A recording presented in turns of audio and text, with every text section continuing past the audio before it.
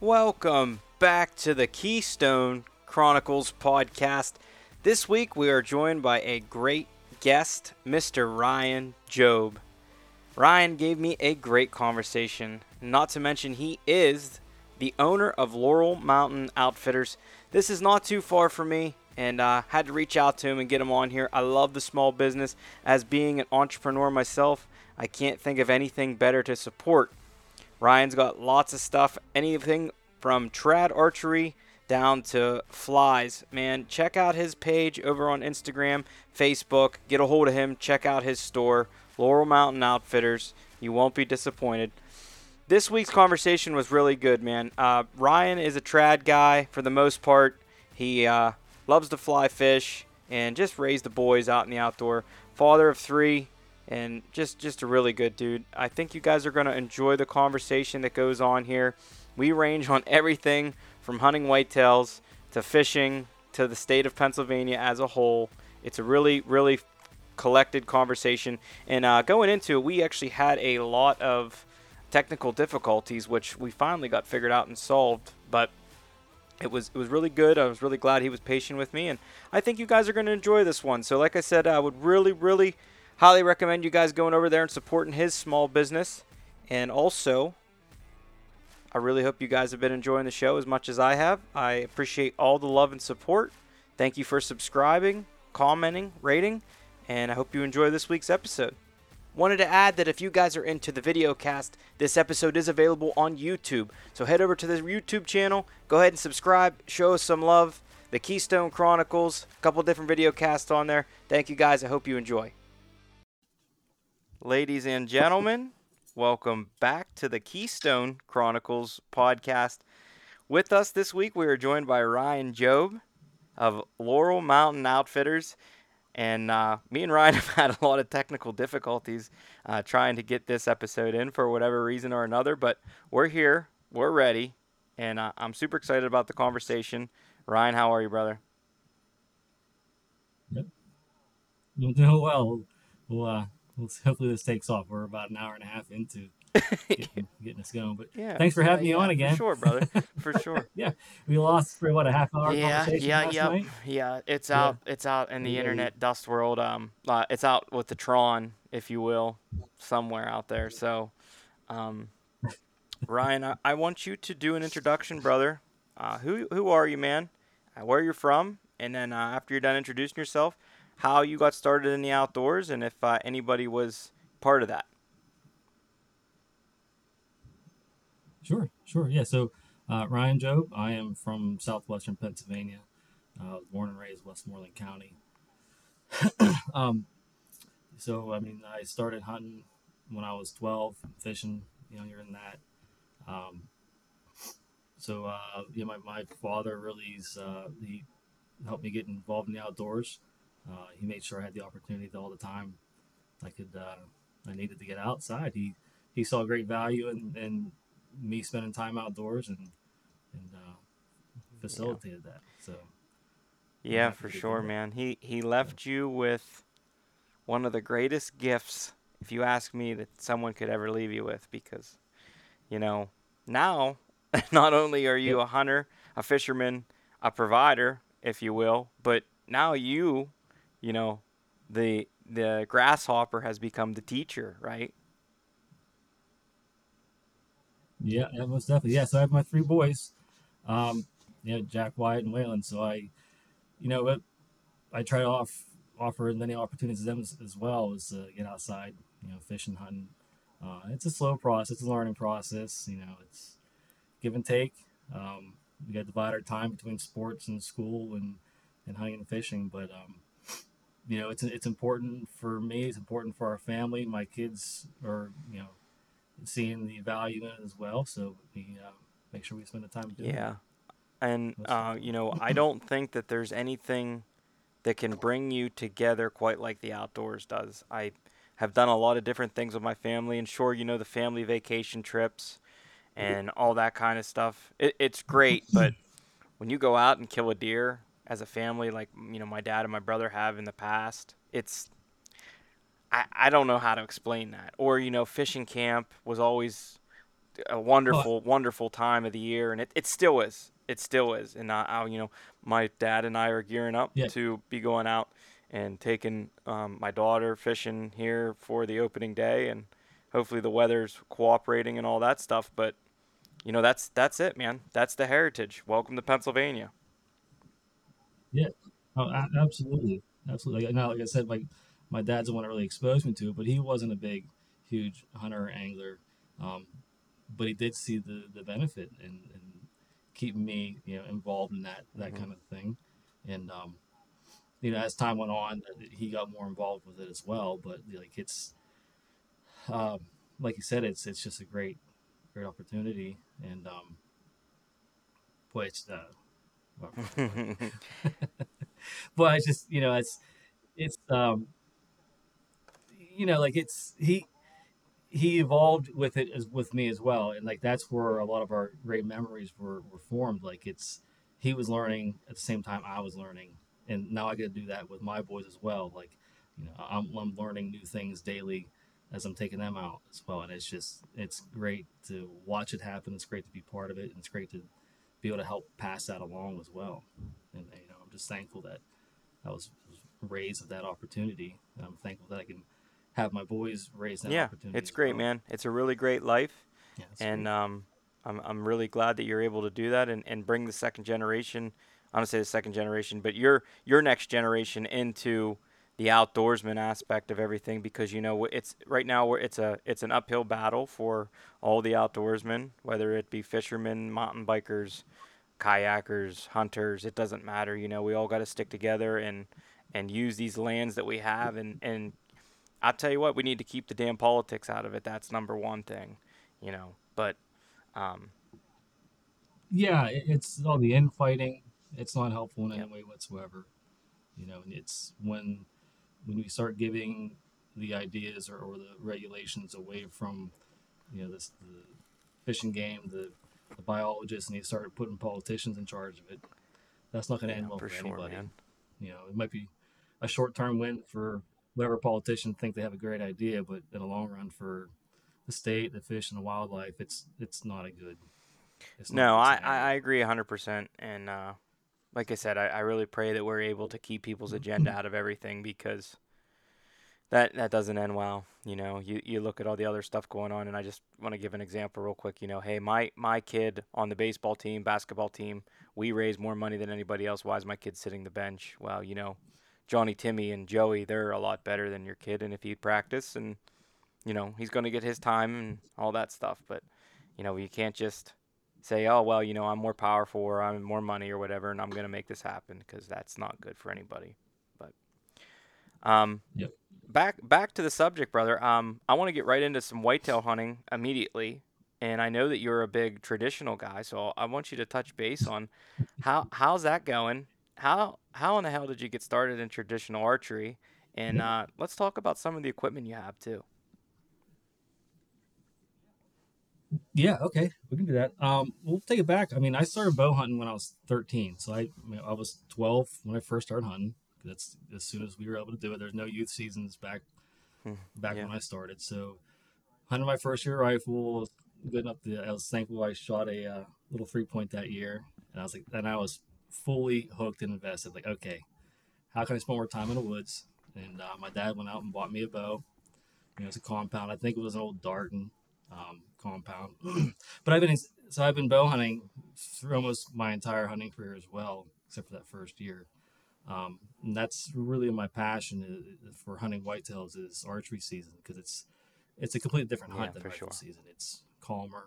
You get to see more interactions. You get to see more wild stuff in the woods. It's just more personal, in my opinion. Um, there's no much pressure, not such a rush as far as you know deer flying by because of drive or whatever. But I started pick up the traditional bow maybe around 10 Hmm. years ago. Um, so like I said last night, that's not long in the world of traditional True. archery, but long enough where I'm really comfortable with a trad bow now. The last 5 deer I've killed with a bow, I've been with my recurves. Um, yeah, I haven't. I do take a compound out west and go elk hunting because I'm cheap and that's Right. $1,000 tag, but just the opportunity. So like back home, we're hunting whitetails here. I have more opportunity. I can hit the stand, you know, many days throughout the season. Um, so I'm more comfortable letting things walk, and I've shot plenty of deer. So if the shot angle isn't right or if it's too far, I'm not losing sleep about letting one walk. And that is a big component of traditional archery. Is you have to be comfortable Yeah. letting things walk because it's not quite in your wheelhouse. Like I like a nice close shot. 8 yards or so is my You want to wheelhouse. reach out and touch them. But getting into traditional, I just yeah, You want to pet yeah, them while yeah, you're at it. exactly. The buck I shot this year was the buck I shot this year. I called him in. He was at 4 yards, and that's a little too close. He was 4 yards. I was in the ladder stand. He was like right at my feet. Yeah, I like him just a little bit further. Uh, but getting back how I got involved, I was getting bored with the compound. It wasn't fun anymore. Shooting. I'm not like an expert shot or an excellent shot, but like I could keep a very respectable group out to like 50 yards, and it just wasn't a challenge to be shoot well enough in a hunting condition anymore, hunting situation anymore. So I did all the wrong things when it started getting into traditional archery. I didn't seek out any kind of mentor or help, whatever. I just went on eBay, bought a bear grizzly at 45 pounds, overbowed Mm-hmm. for your first bow. Um, made up some aluminum arrows and just started flinging arrows. And I learned a lot of bad habits, and it's taken quite a few years to flush those out. But that's the great thing about traditional archery. You can find the help that you want, that you need. Um, there's not a whole lot of like shame.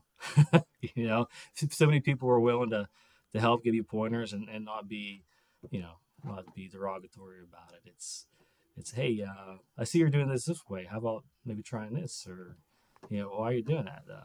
You might feel more comfortable with this, or getting this alignment, or whatever.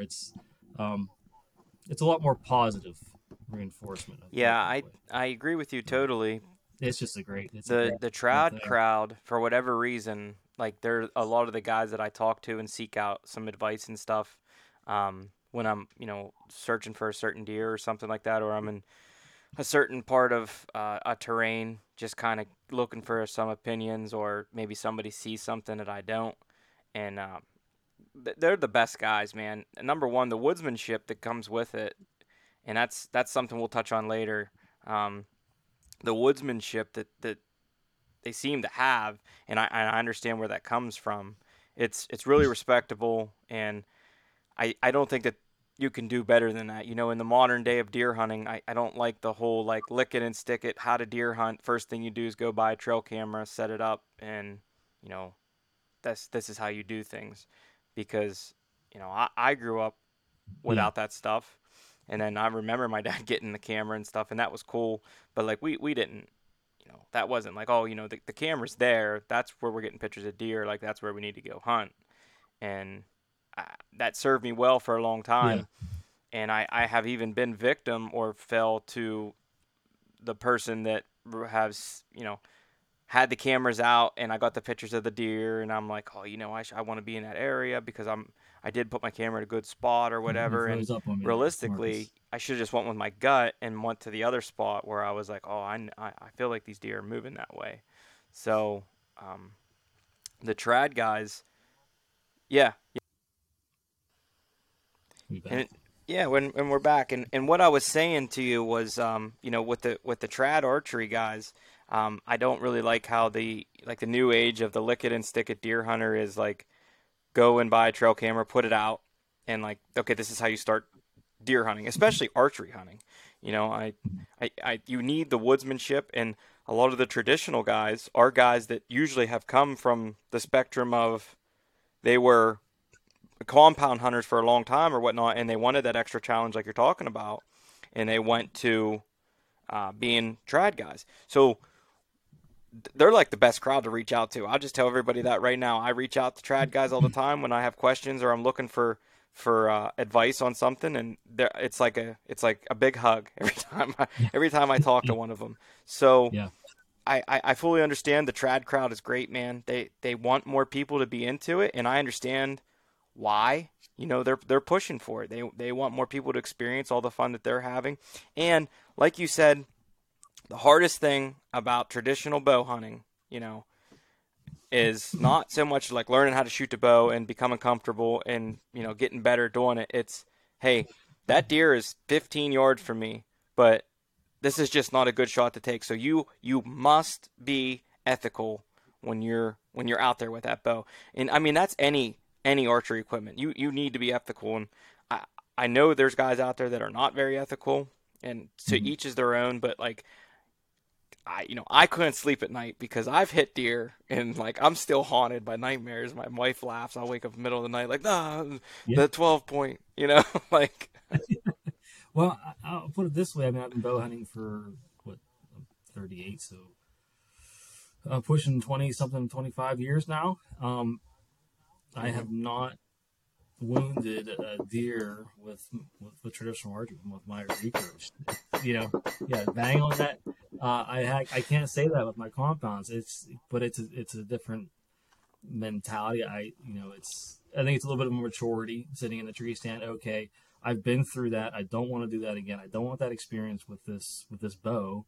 So I'm going to sit and either let this thing walk or wait for the perfect shot. Um, yeah, that's and then what you're saying about the having that letting things walk. I mean, knowing your skills and your capability is a huge part of it as well. Like having your shot process down before you need to have that down, be comfortable with shooting at a deer at a certain distance before you even think about going in the woods with it. I mean, you have to, okay, I'm Yep. not good at 20. Like if my group is too large at 20, maybe 12 yards is my max effective range. And you just have to know that. Yep. You have to put those limits on yourself and you have to stick to it. I mean, that's what it is. I mean, I had full intention of taking my recurve out to Idaho last year, um, but I came unglued. During the summer, I came unglued. I think it was just the stress of I was taking college classes at the time. My boys are all in baseball. My wife is working. I'm working, and like I lost my shot process, and I was not comfortable. I want to be able to shoot 30 yards comfortably to take that bow out elk hunting, and I wasn't comfortable, so it stayed home. I took my compound, and that's the maturity of it as well. Like I don't want to drive all the way out west and end up wounding an elk, um, or whatever game you're hunting, just because I'm going to be bullheaded and use my trad bow. Um, now I wish, I wish I was more comfortable with my skill last summer. I feel way more comfortable now because I put that extra time in between that summer and now, and getting my release more consistent and finding my anchor point and my draw. Like, I've been putting the work in to figure all that out.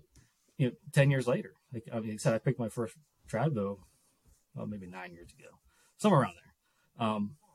But still constantly learning, constantly improving, and that's part of the fun in the traditional archery for me, at least, is constantly tweaking, you know, your sequence, how you aim, and then for my compound, it was always just pull, hit your anchor, settle your float, and squeeze, and then you're shooting your speckled group at 50 yards, and that wasn't Right. fun anymore because there was not. It's always challenging. There is a challenge to archery. Um, but I couldn't just take a softball 30 yard and fling my compound at it, where I can with my Drago. I can put some blunt tips on it, take a softball, and just wherever the ball lands, I start flinging arrows at it, and working on unknown yardages. That's a fun way to progress your skills. That's like that aspect of it came back. That aspect of archery came back when I picked up my trad bow, and that's why I just fell in love with it. And fell deep into that rabbit hole. So, Yeah, and I got my I boys could into see it how now that too. happened. So. You got them all on the train, man, and that's great. Yeah.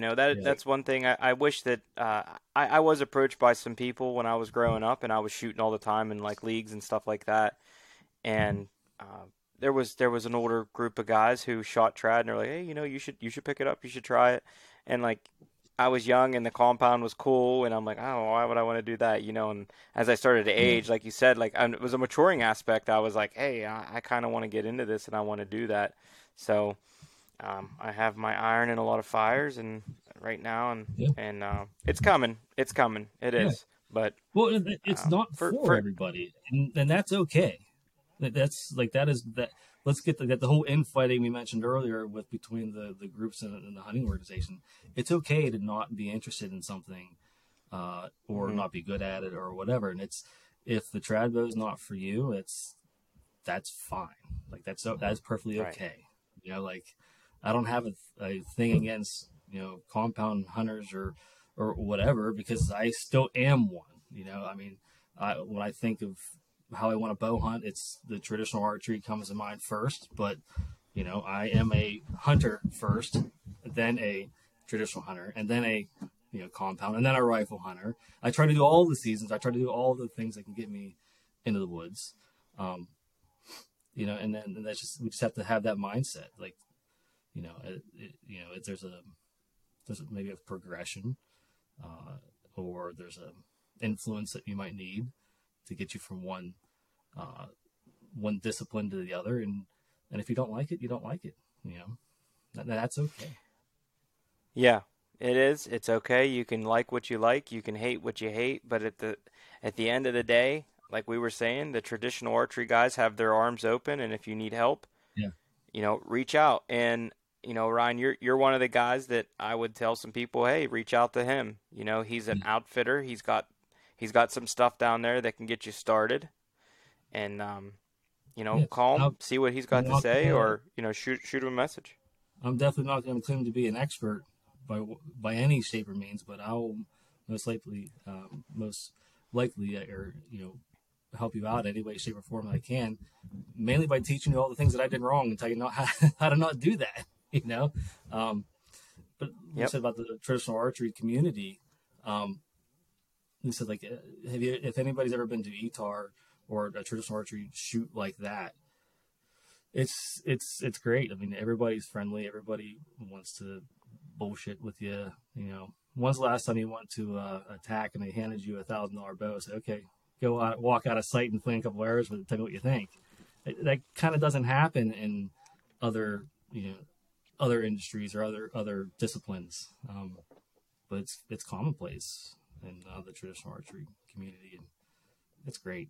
And I hate to keep saying that, but it really is. I mean, it's it's very It's good to unique. talk it Put it up, that way. and them guys definitely appreciate all the love. I want to talk about. Give me one of your kills. You said you killed five. Did you say deer or 5 bucks with your trad equipment? Five. So the first two were does, and the last three were definitely bucks. So Okay, you so take me down the road of. I don't care if it was the buck or the does.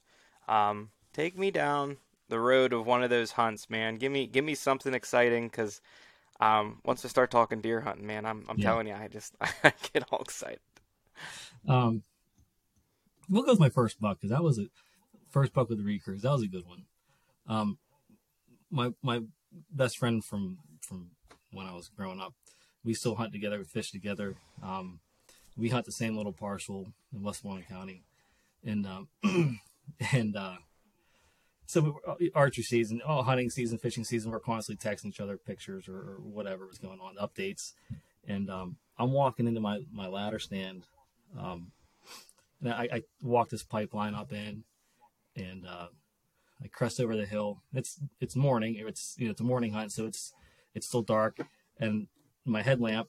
I crest the hill, and I see eyes everywhere. Like every deer that was in that little parcel of woods was in that pipeline, 50 yards away, and I had to walk another 75 to get to my tree stand. And like, I blew them all out of there. I'm like, oh, well, it is what it is. So I get my tree stand, and I'm sitting there. Daylight, it starts getting light.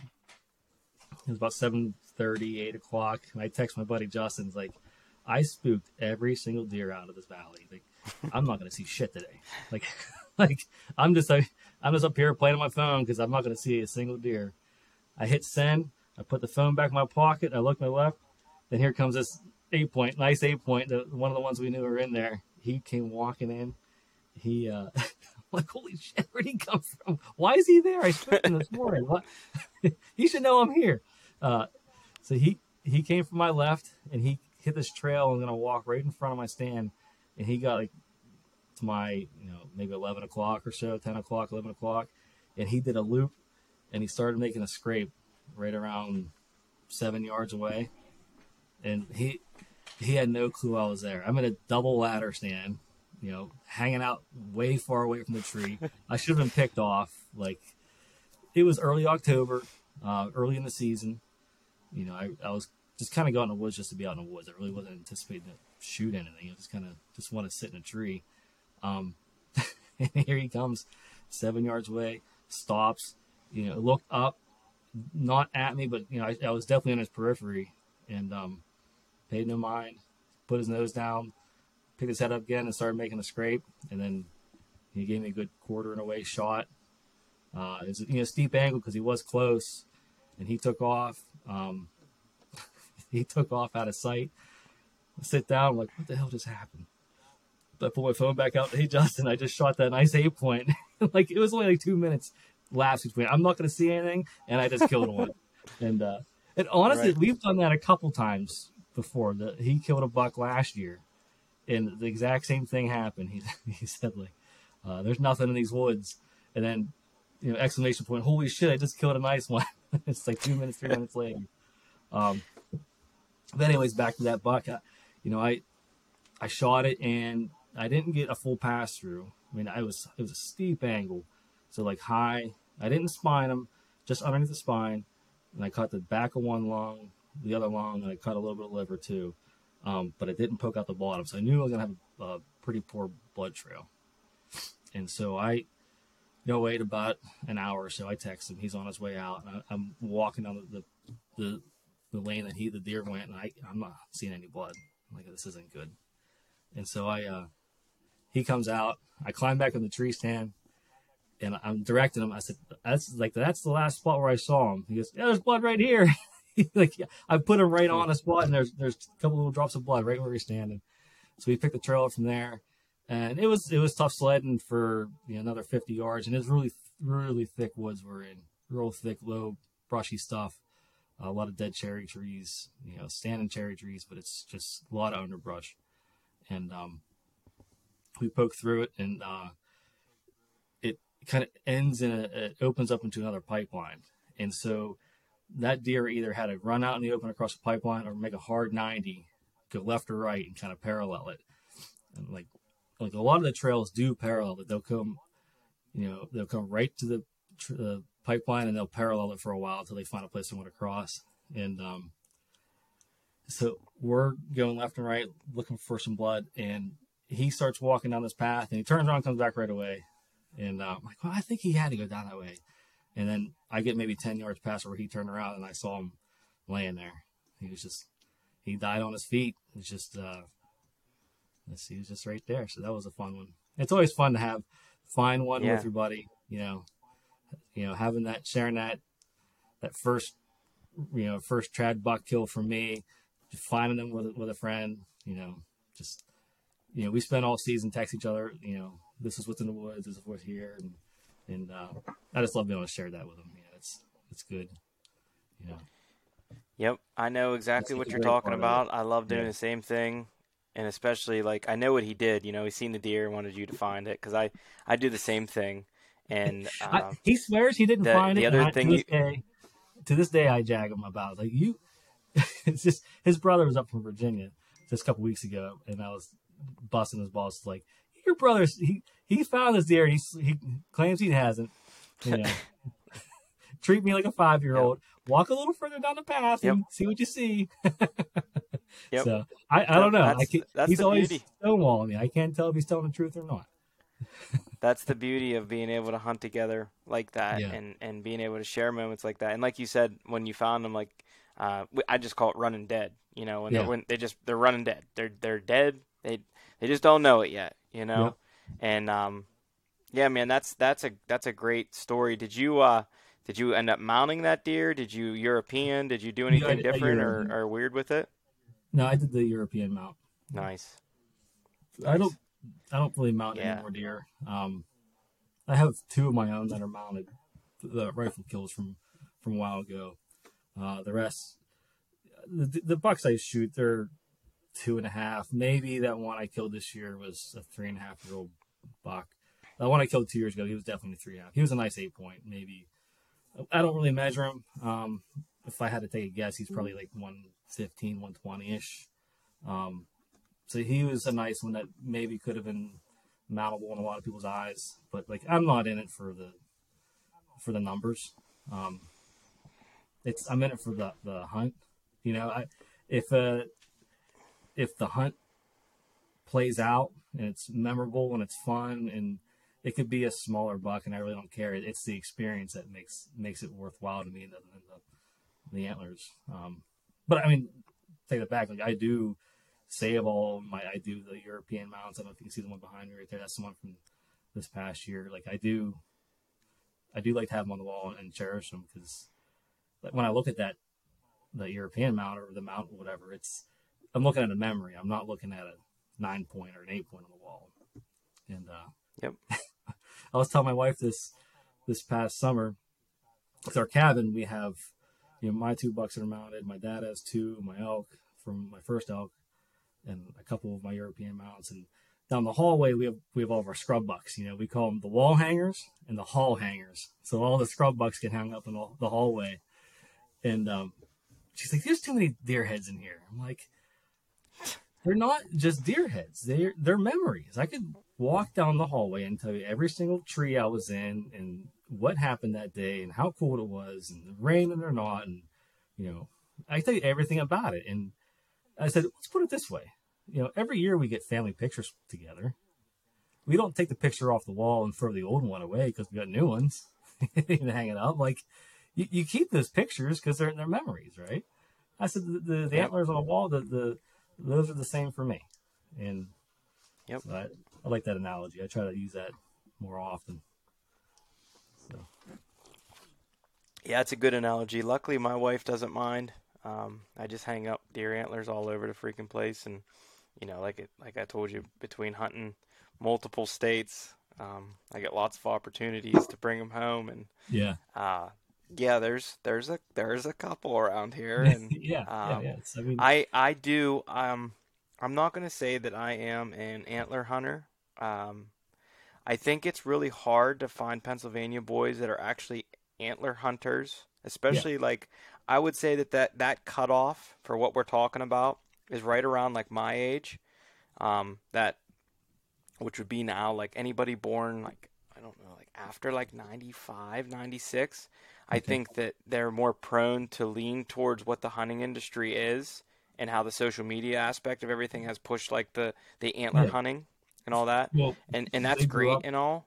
But like with the antler restrictions. I know guys who have had multiple nice deer that I would have killed come out in front of them and they're like, "Oh, I only hunt big deer." And I'm like, Yeah. "Bro, you've only shot one buck in your life. Like don't bank everything on just going out and killing Yeah. this one good deer. Like kill a couple good bucks. Yeah. Get the confidence going and then go out and if you want to, hey, I want the big challenge, go ahead and get them." Yeah. But then that kind of comes full circle back to the traditional versus compound. Like it's okay to do what you want. It's their tag. It's not my tag. If they want True. to, if they want True. to eat tags all for 5 years until they finally shoot that one that they've been looking for forever. I mean, that's their prerogative.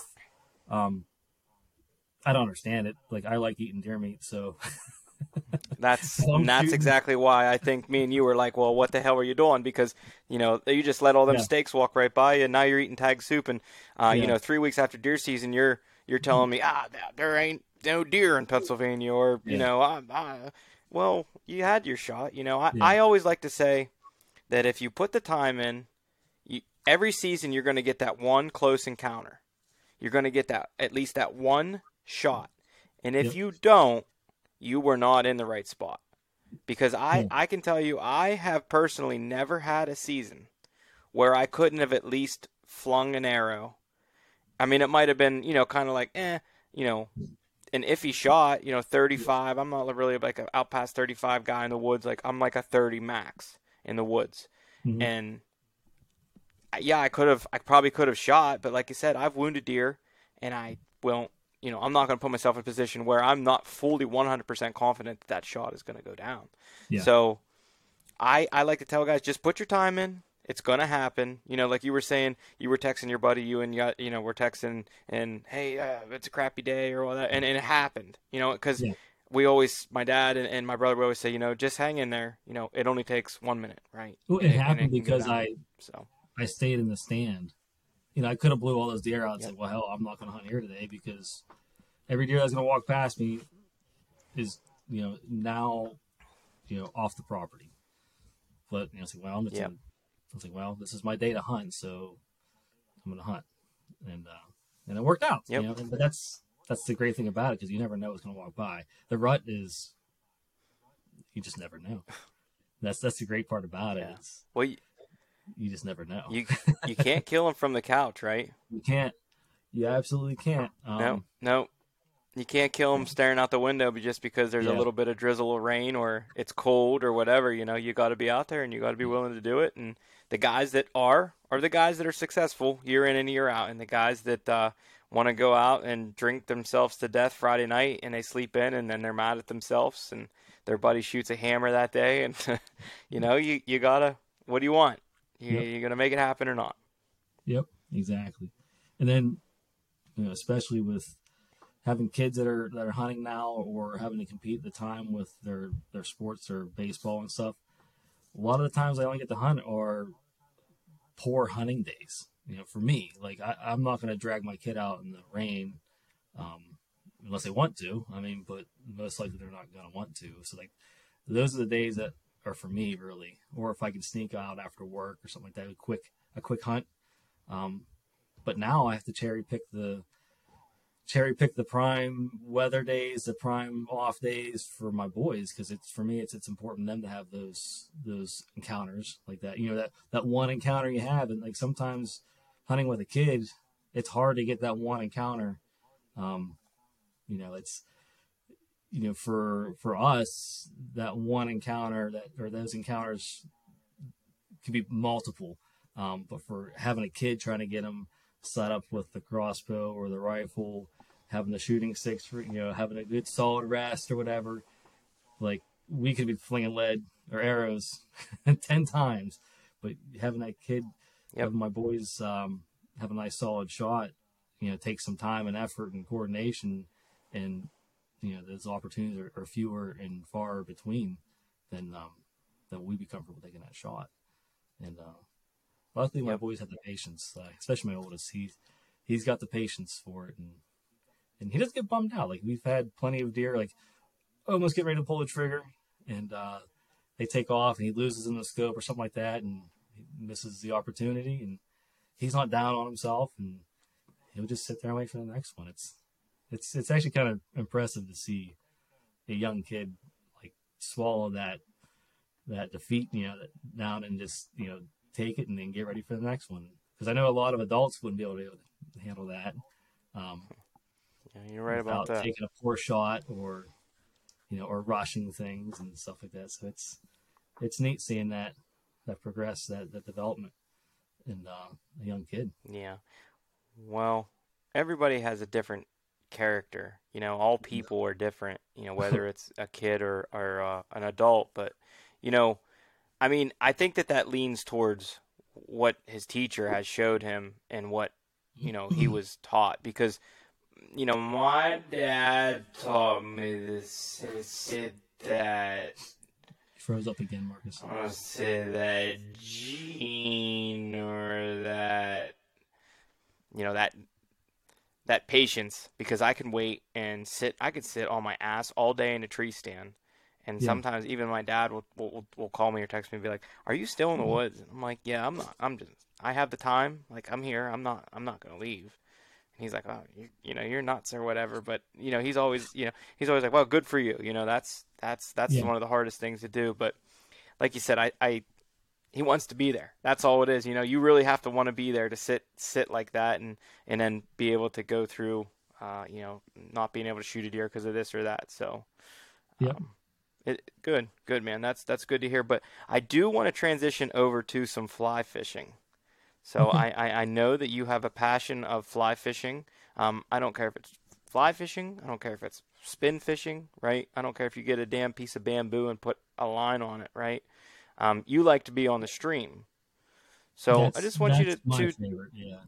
yeah, I want you to touch on that, man. Tell me, some thoughts you have about fishing. Like, uh, do you prefer fishing for a wild trout, native trout? Do you like fishing stock waters? And I just want to kind of fill you out on how you feel about the Pennsylvania waterways. Yeah. So I do a lot of spin. When I was younger, I did way more spin fishing. Um, when I was in the Navy, it was all pier fishing, that's a whole saltwater off the pier. That's a whole Right. bag of worms there, and that's a lot of fun. Yeah. Nothing like fly fishing, but I enjoy that. Maybe a close second to fly fishing. But yeah, if I had a choice between a farm pond and a trout stream, I'm definitely taking my fly rod to the trout stream. Um, For that sure. started young too. I remember my buddy Justin was talking about with the deer there. The last story, uh, we were in Boy Scouts together, and we weren't the model Boy Scouts, and we were at this camp, and our dads weren't the model scout leaders. They weren't scout leaders. They were just there to chaperone us. They kind of let us do what we wanted to, and we just wanted to fish all weekend. We were, on Laurel Highlands. There's a lot of great trout streams up there, so we took our fly rods and they just let us fish instead of joining the other other activities we were supposed to be doing to earn merit badges or whatever the hell it happens in Boy Scouts. I couldn't tell you because we were only there for the Pinewood Derby and the fishing when we weren't supposed to be. Uh, so that's kind of where it started. There for me, young, I think is, 12, 13 years old, maybe younger than that, 10, with a fly rod. And it's, I'll say I'm not an expert at that either. It's just putting the time in on it. It's just, you can't substitute experience, or time, you know. But yeah, I just enjoy where trout will take you. Does that make sense? Like especially Yep. the wild trout, like the rookie streams, they're just some of the most beautiful places in Pennsylvania, especially, or anywhere that I think you could fish. Like it's harder fishing. I mean, it's because it's maybe hard to get to, or the access is limited, or the fish are small. Like you're not keeping them for the most part, anyways. I don't know anybody that really fishes for wild rookies and keeps them. Uh, but yeah, it's it's definitely a much different approach to fishing than spin casting, and same with fishing for stock trout, and it's a different mentality, I think, as far as you're catching a stock trout. I mean, if they hold over for a while, they start acting more natural. But who doesn't like to catch fish? It's fun. It doesn't matter if it's stock or if it's a Right. wild one, but it's just fun to say catch one. And Yeah. we were out last weekend for the youth day, and it's fun to watch people catch or to help teach people how to catch fish. And I didn't think I was capable of doing that until I was trying to teach my boys how to fly fish, and then seeing them, pick it up and then and actually be kind of successful at it is pretty rewarding. It's fun to Yeah. watch and it's rewarding to see. And okay, you caught a fish. Let me in the hole now too. Right. Let me show you how it's done. I'll catch one real Yeah. quick. Okay, get back in there. Uh, Yeah. I agree with but you totally. I love the stock trout.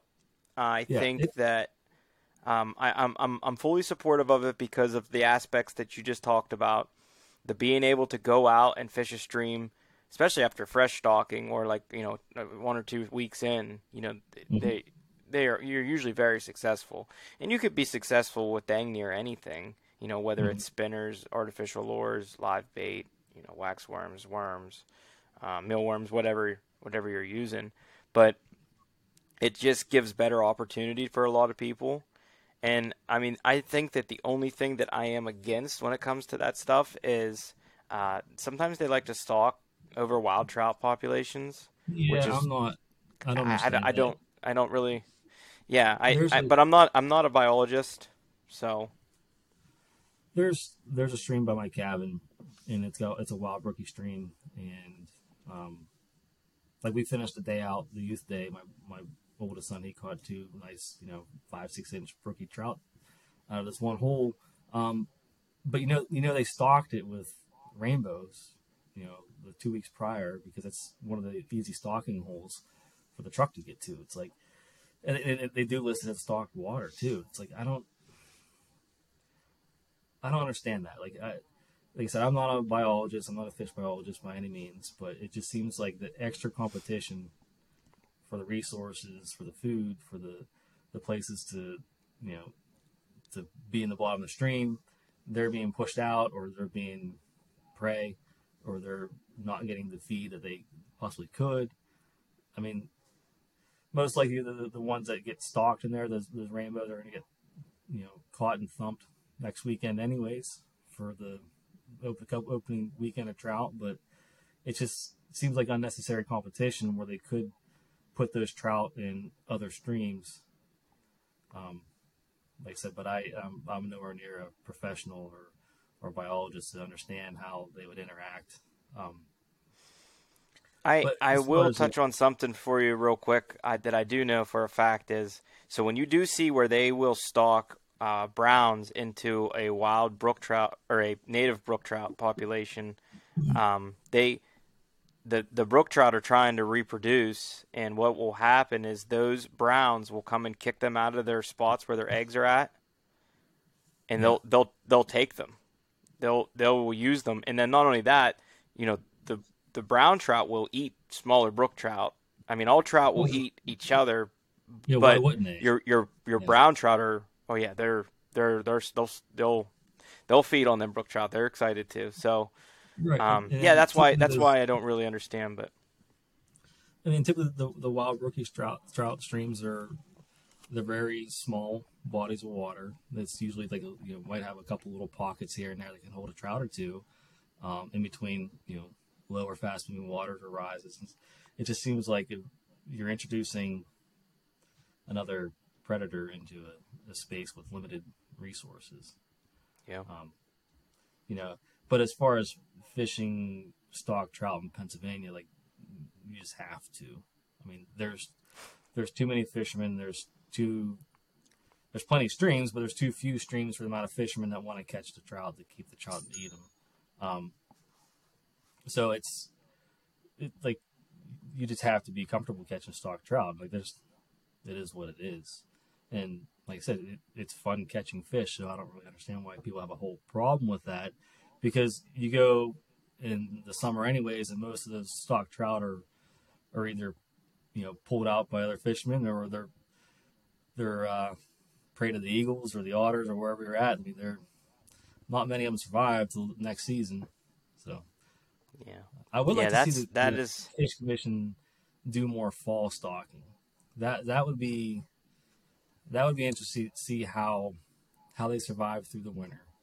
It seems like most fishermen for trout that are fishing, the fall and the winter and the early spring, those are typically the catch and release people anyway. So, I mean, there is a mortality rate for catch and release. Let's not pretend there isn't. Um, right for sure. but it seems like you would still have a lot more fish in the water long term if you spread some of that stocking out to the fall as well. Yeah. I don't really like when I'm a catch and release guy, but Yeah, I don't really like when the catch and release guys get on the guys that keep the stock trout because yeah. I mean the It's mortality rate is so high that yeah, them keeping them, I just good for them. I don't. I'm gonna go out and fish the wild trout population, native trout population anyway. So yeah. good on them. I don't want to keep them, but at the same time, if you want, good for you. That's wonderful. Good. I mean, take them What's the home, eat them, yeah? fillet them up. Cut them in half. Yeah. However the heck you're gonna make trout sushi for all I care. I'll Yeah. eat trout, but I just I don't understand why. There we are going and talking about why sportsmen are at each other's neck for whatever reason, and we need to be on a united front at all times. But Yeah. I mean, but um, you're buying the same license as every other angler in Pennsylvania, and it says you're allowed to keep a handful of trout per day, and um, if they're not taking more than their quota or fish that are too small, then good on you. You know, I mean, yeah. I would Well, it like to used be to able to be hit eight. the same hole. Yeah. What is it now? 6, 5? I I don't think it's even. I don't five. even know. Yeah, it Yeah. used to. It used to be eight. I remember when we were growing up, it was eight, and then Yeah. because we would put them on them metal stringers, and then Yep. they changed it, and then the metal stringers now they have five. Yeah. And every once in a while, like I'll clean something out, and I'll find one of them old stringers, and I'll be like, Hmm. "Dang man, I remember them days or Yeah. whatever." But I just put a thing on um, Instagram. I found some old pictures from camp when I was a kid. It was a real. I put on Instagram. Like that was one of the pictures. It was that this old aluminum metal, or yeah, it must be yeah, galvanized. It was a galvanized, right, stringer with the 8 clips hmm on it. Yep. yep, Yeah. yeah. I mean, maybe we're young guys, but I guess we're showing some age now. I don't know. Yeah. Um, I got a little gray in but me. but yeah, I'm a little back older, back back to fly fishing, man. It like you said, it's one of those things that you gotta want to fly fish because like I will break out the fly rod, and then if I get fed up, like the spinning rod's coming out or the minnow rig, Yeah. or like running a minnow rig on a fly rod is always an option too. But to each is their own is what I want to Yeah. say by getting at that because sometimes I just want to catch some freaking fish, man, and Yeah. they're just not Well, hitting the flies or the streamers, well, and see, I've had quite the opposite experience because I catch way more fish on a fly rod than I do a spinner. And mm, like just anecdotal evidence here is a couple years ago, it was cold. It was really cold opening day, and I had my middle son with me, and he lasted 45 minutes. And mm-hmm, I ran him back to camp, and he stayed at camp with my dad.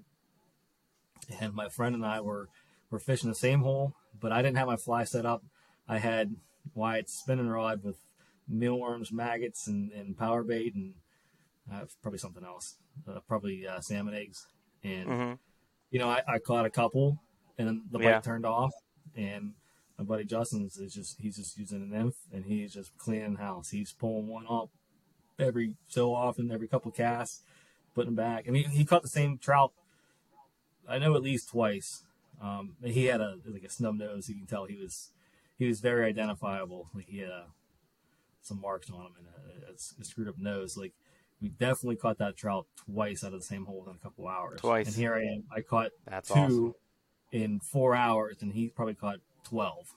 It's like that's why I lean more to the fly fishing because like once you key on, how to fish a nymph, how to get that Mm-hmm. rig set up Yep. where it's off the bottom, right in their nose. Like the trout feed like all day long, especially the Yeah. nymphs. Like so, if you get the right Yeah. size, the right pattern, the right color, the right depth, and you can be successful all day long.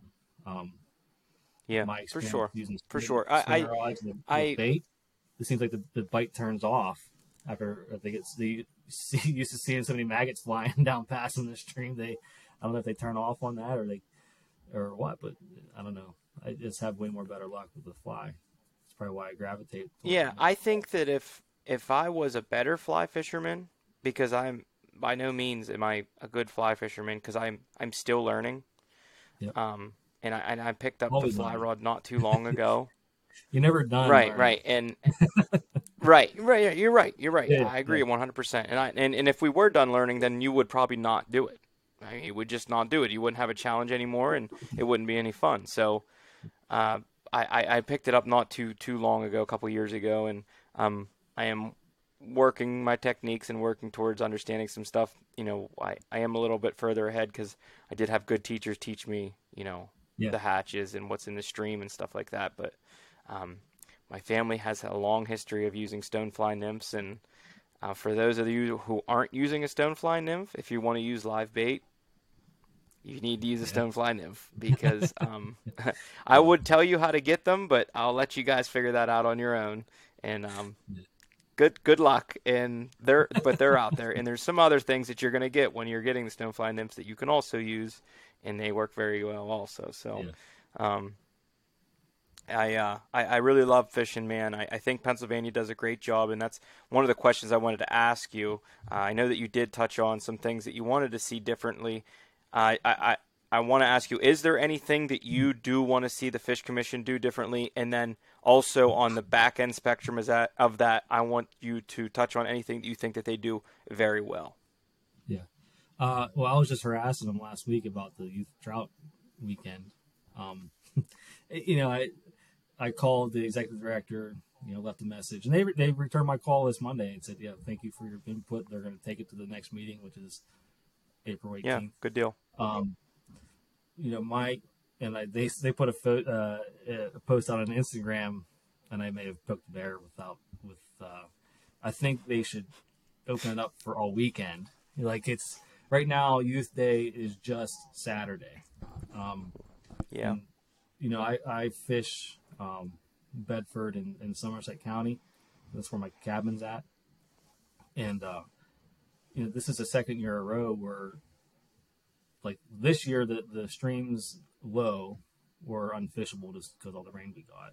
Last year it was snowing, freezing. Like if and my boys did fish the last year for a while, and my oldest he toughed it. We fished all day.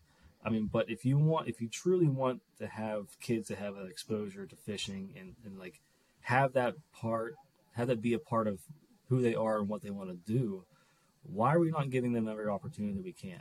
And like, Right. why is it just one day on Saturday? And typically Saturday in spring is sports. Right. Even though it's still March, um, you know, baseball practices are happening, soccer's kicking up, basketball Yep. leagues are winding down, but Saturdays are the sports days for our kids. And so, like now, as a parent, I'm stuck between, either have my kid not go out into the woods or the streams to have them play sports, or I'm pulling them out of their sports and like disappointing their team, which is a big part of it. Like we tell our kids that like when you sign up to be on a team, it's a responsibility. You're committed. It's a Yep. responsibility to your coach, to your other teammates. So like you don't want to let them down. So we're not going to skip all your games and practices so we can go fishing every weekend. But I do make plenty of time for them to hit the stream. But like, why is the Fish Commission and as a parent, like, narrowing us down to one day when it could just be the whole weekend? Um, Yeah. you It's a know, great point.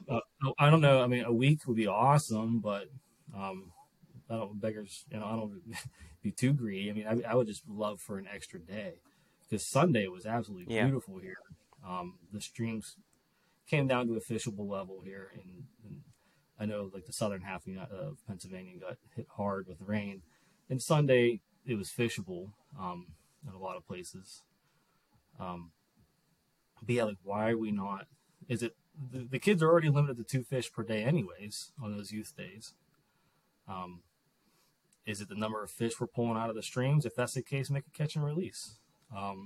If 2 fish Right. is going to break the fishery, the the stocked trout fishery, then we might need to look deeper into the stocked trout fisheries, and if 2 fish is going to be the breaking point for it, but there's things that we could do to help the kids getting more involved and stay involved and grow a genuine interest in it. And, I'm looking at this weekend coming up. My youngest two didn't fish last weekend. And then, opening day is for trout. I call it combat fishing just because it's so crowded. And it is what it is. You just have to move on and try to find a different spot. But yeah, combat fishing. And I don't, it's nice. I'm not knocking the Fish Commission because the youth program was absolutely fantastic. I wish it was there when I was a kid. Yeah. It's a great program. I just think it could be managed a little more efficiently or effectively. Yeah. And, yeah. I'm total agreement with you. I think that Pennsylvania shies away from a whole pile of shit that's on Sunday, Sunday hunting, hint, hint, and some other stuff. Now we're allowed to gamble and buy beer and do all the other hoopla, but, Sunday's the day of rest and all that stuff. And I think that is where what you're talking about, I think it's where it's derived from. I really do. But to what you were saying, I do think that there are things that they do really well, and one of them is now, the new state opener is statewide, which it should have always been that way. I don't know why. I know it had something to do with, hey, we have more time to stock this part of the state now, and we can get all this part of the state stocked, and now we're going to get this other part of the state stocked. And I can put two and two together, and I understand what was going on there, but let's hire more people then. Let's get more fish wardens out there. And then we'll have more people. But also, this is also a call to everybody out there who has the time or who is able to go and help stock these trout, because they will take any help that they can get, and they do need help. So don't be the guy that follows the truck and then bitches that the truck stopped at the bridge and dumped all the fish in, and you just followed him around and wrote down freaking telephone pole numbers and – yeah, exactly. Because I've seen it. I have seen it so many times, and the guys don't even get out of the truck, and they just want to see where all the fish are going and stuff. But volunteer. And then on the other side of it, the Fish Commission should have a float stalker. And if you get the right volunteers, and you're going to get guys that are willing to go and float stalk, do it. Yeah, I understand the fish are going to go downstream and stuff and all that stuff, but the streams that are float stalk, like there's one close to where I live.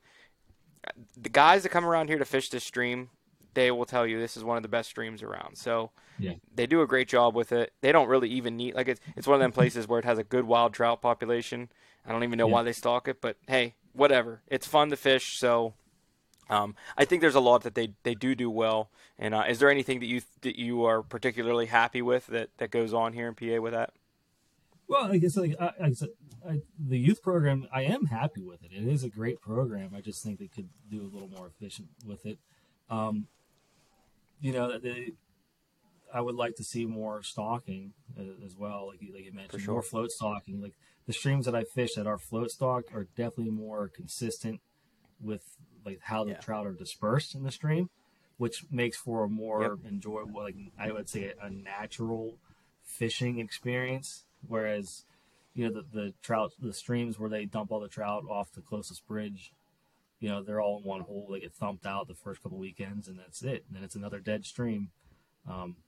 So I think there's room for improvement there. But, that's, they called off all the extra help they could get for stocking streams during COVID.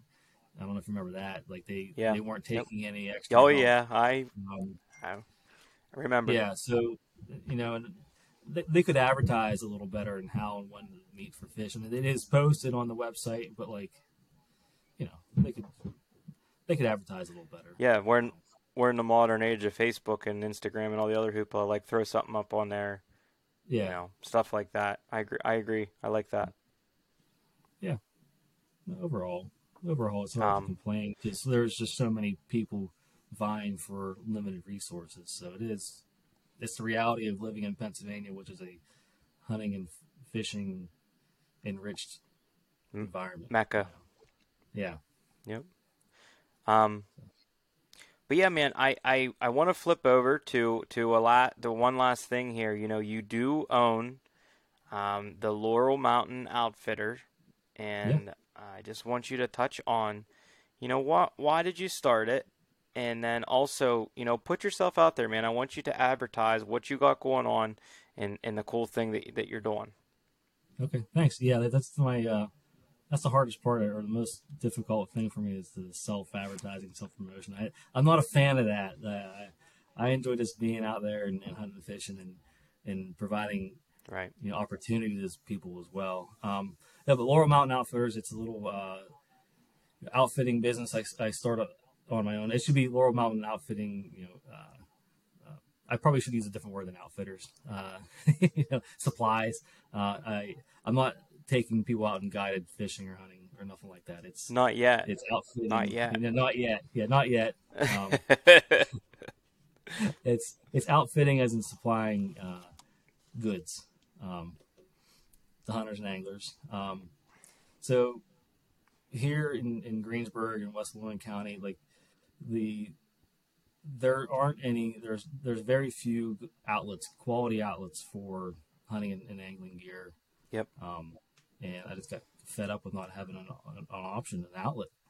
So that's one of the reasons why I decided to start this. Like right now, I'm all online because I do work full time at a power plant. So this is up off the ground. I'm trying to expand it, and hopefully one day open a brick and mortar along with an online service, so like a dual front business. But my goal for Laurel Mountain Outfitters is to provide as many outlets for locally made, high quality sporting goods. So I'm trying to reach out to as many local call makers as I can. Um, so for archery, the broadheads and stuff that I carry, they're all made in the United States. The local tab makers for releases. Um, I have some backpacking equipment that's made in Washington County. Those guys make ultralight backpacking gear. They're great hilltop packs. They're a fun group of guys and gals, lately gals. Just the salt of the earth. On Point Adventure Foods, they make dehydrated meals. They're out of Somerset County. Like this is the kind of stuff that I use either here hunting, whitetails, or fishing, or if I take out west on my elk hunts. So I just try to collect as much stuff that I think is valuable to other people that are hunting and fishing kind of the same way I am.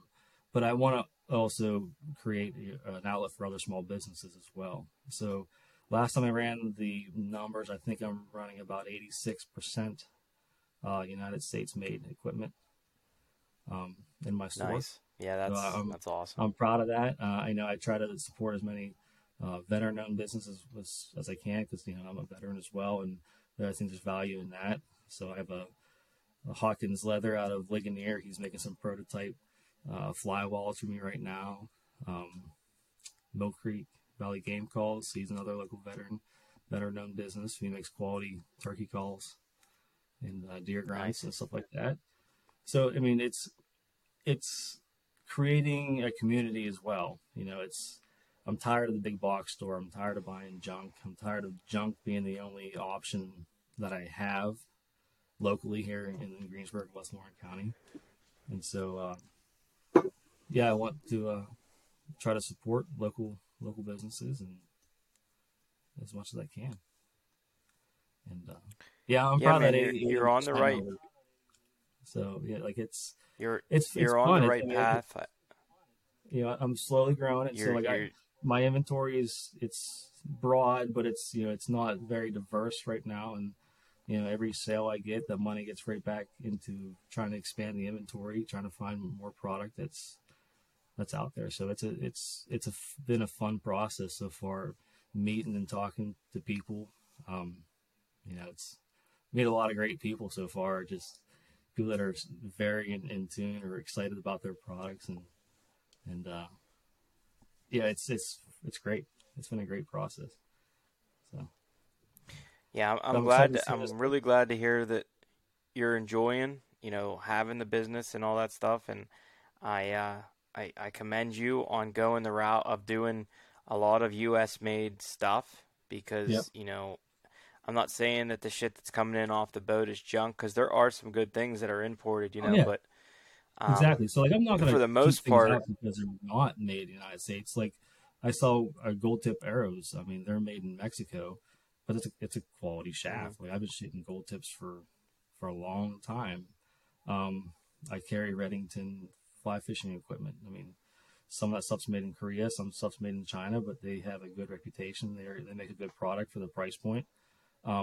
So I'm not going to shun things because they're not solely made in the United States, but my focus is to um, not carry as much big brand equipment.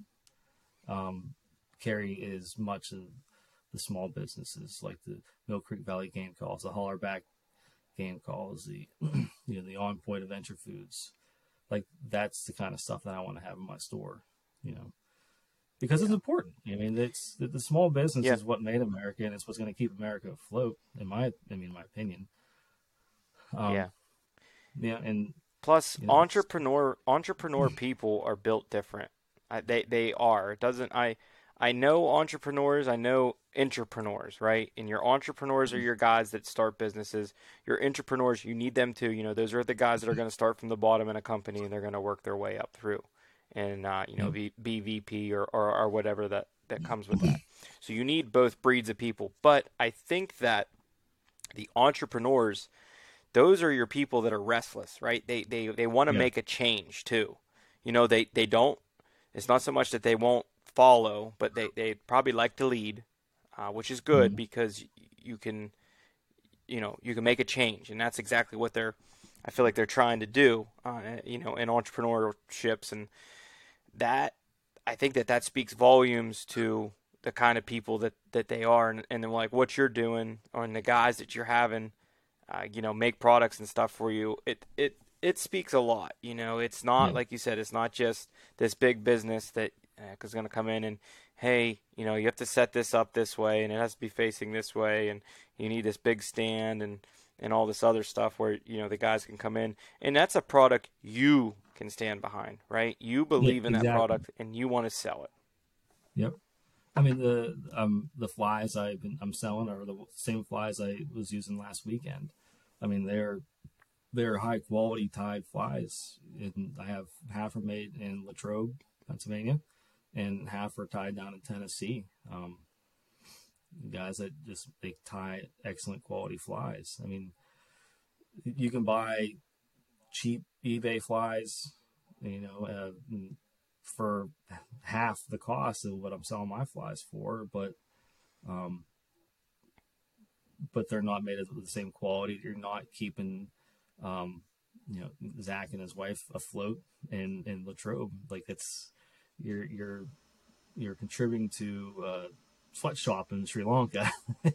Right. If you look at the big picture of things, that's honestly what's happening. It might not be a Yeah. sweatshop, but you're progressing, lower wages and promoting lower wages and poor working conditions overseas compared to helping a young family in Latrobe put food on the table for their baby girl. Yep. And they make Yep. ties fantastic flies, and they are just the quality is exceptional. But the I'm not going to say it's a downside, but the flip side of that is the products cost more. But that's the true cost of a product, with a wage or a profit margin that can support a manufacturer or the industry. That's just the truth of the matter. Yep. Yep. That's just the way it is. And if you want quality, then you're going to have to pay for it. And I think most people, because there is that budget where Yeah, you either don't have the money and you're going to stay in that budget realm because like you just don't have the money. And I understand that yeah, side of it too. exactly. Or That's there's fine. that realm where Like if you you just don't want to be have the cheap, extra money, right? And yeah, you're not buying what you really should. yeah, And exactly. It's you should be buying this because you have the money, right? those products are at that price point for reasons. Like that's not to be derogatory or towards people that can't afford that. That's not the route I'm going.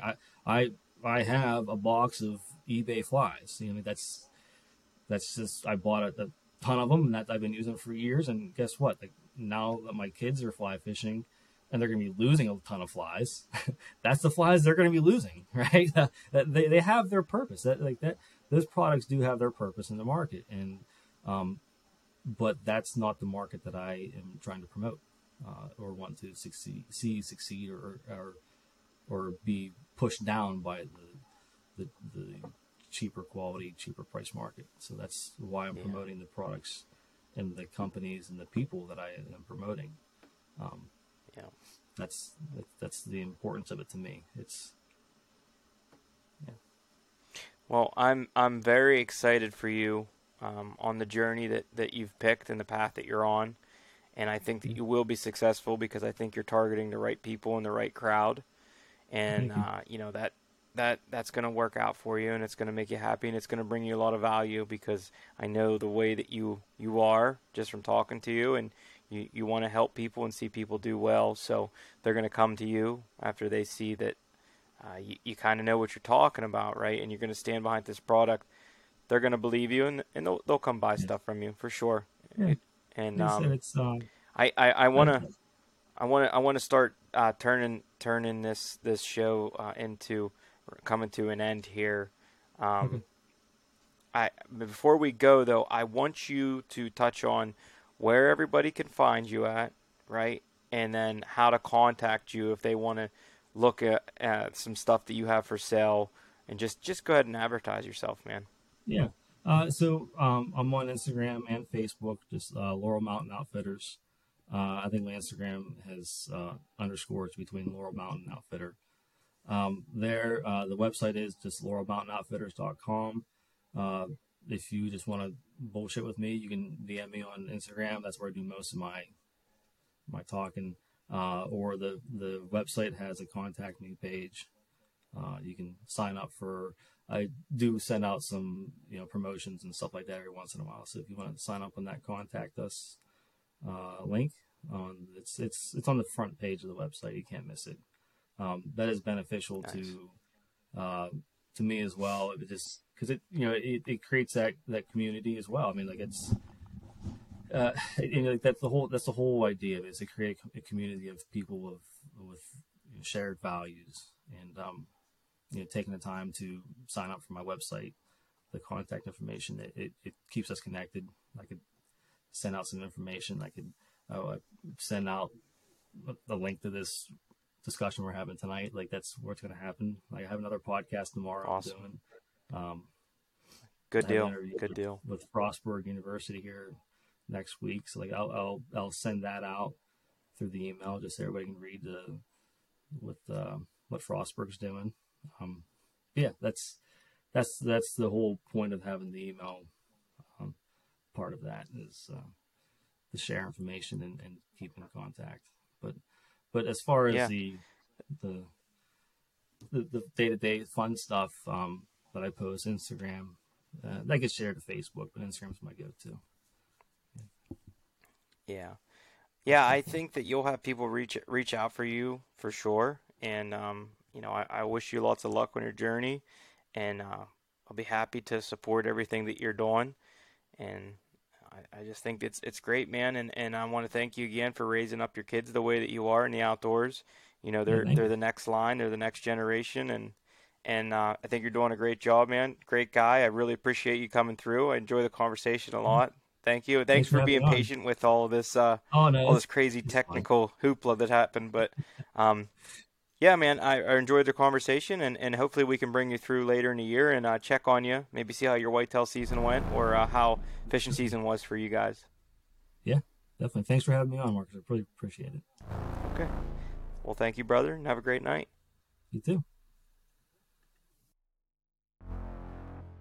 Faithful listeners, you have finished another podcast with the Keystone Chronicles. Thank you guys for all the support. Really appreciate the love. As I do at the end of every episode, please head over, subscribe, rate, and comment. That really, really, really helps the show. Ryan was a great guest. Really would be pleased for you guys to go over to Laurel Mountain Outfitters. Check out what he's got. Hopefully you buy some USA-made products. Love that shit, man. Here we go. We'll see you guys next week.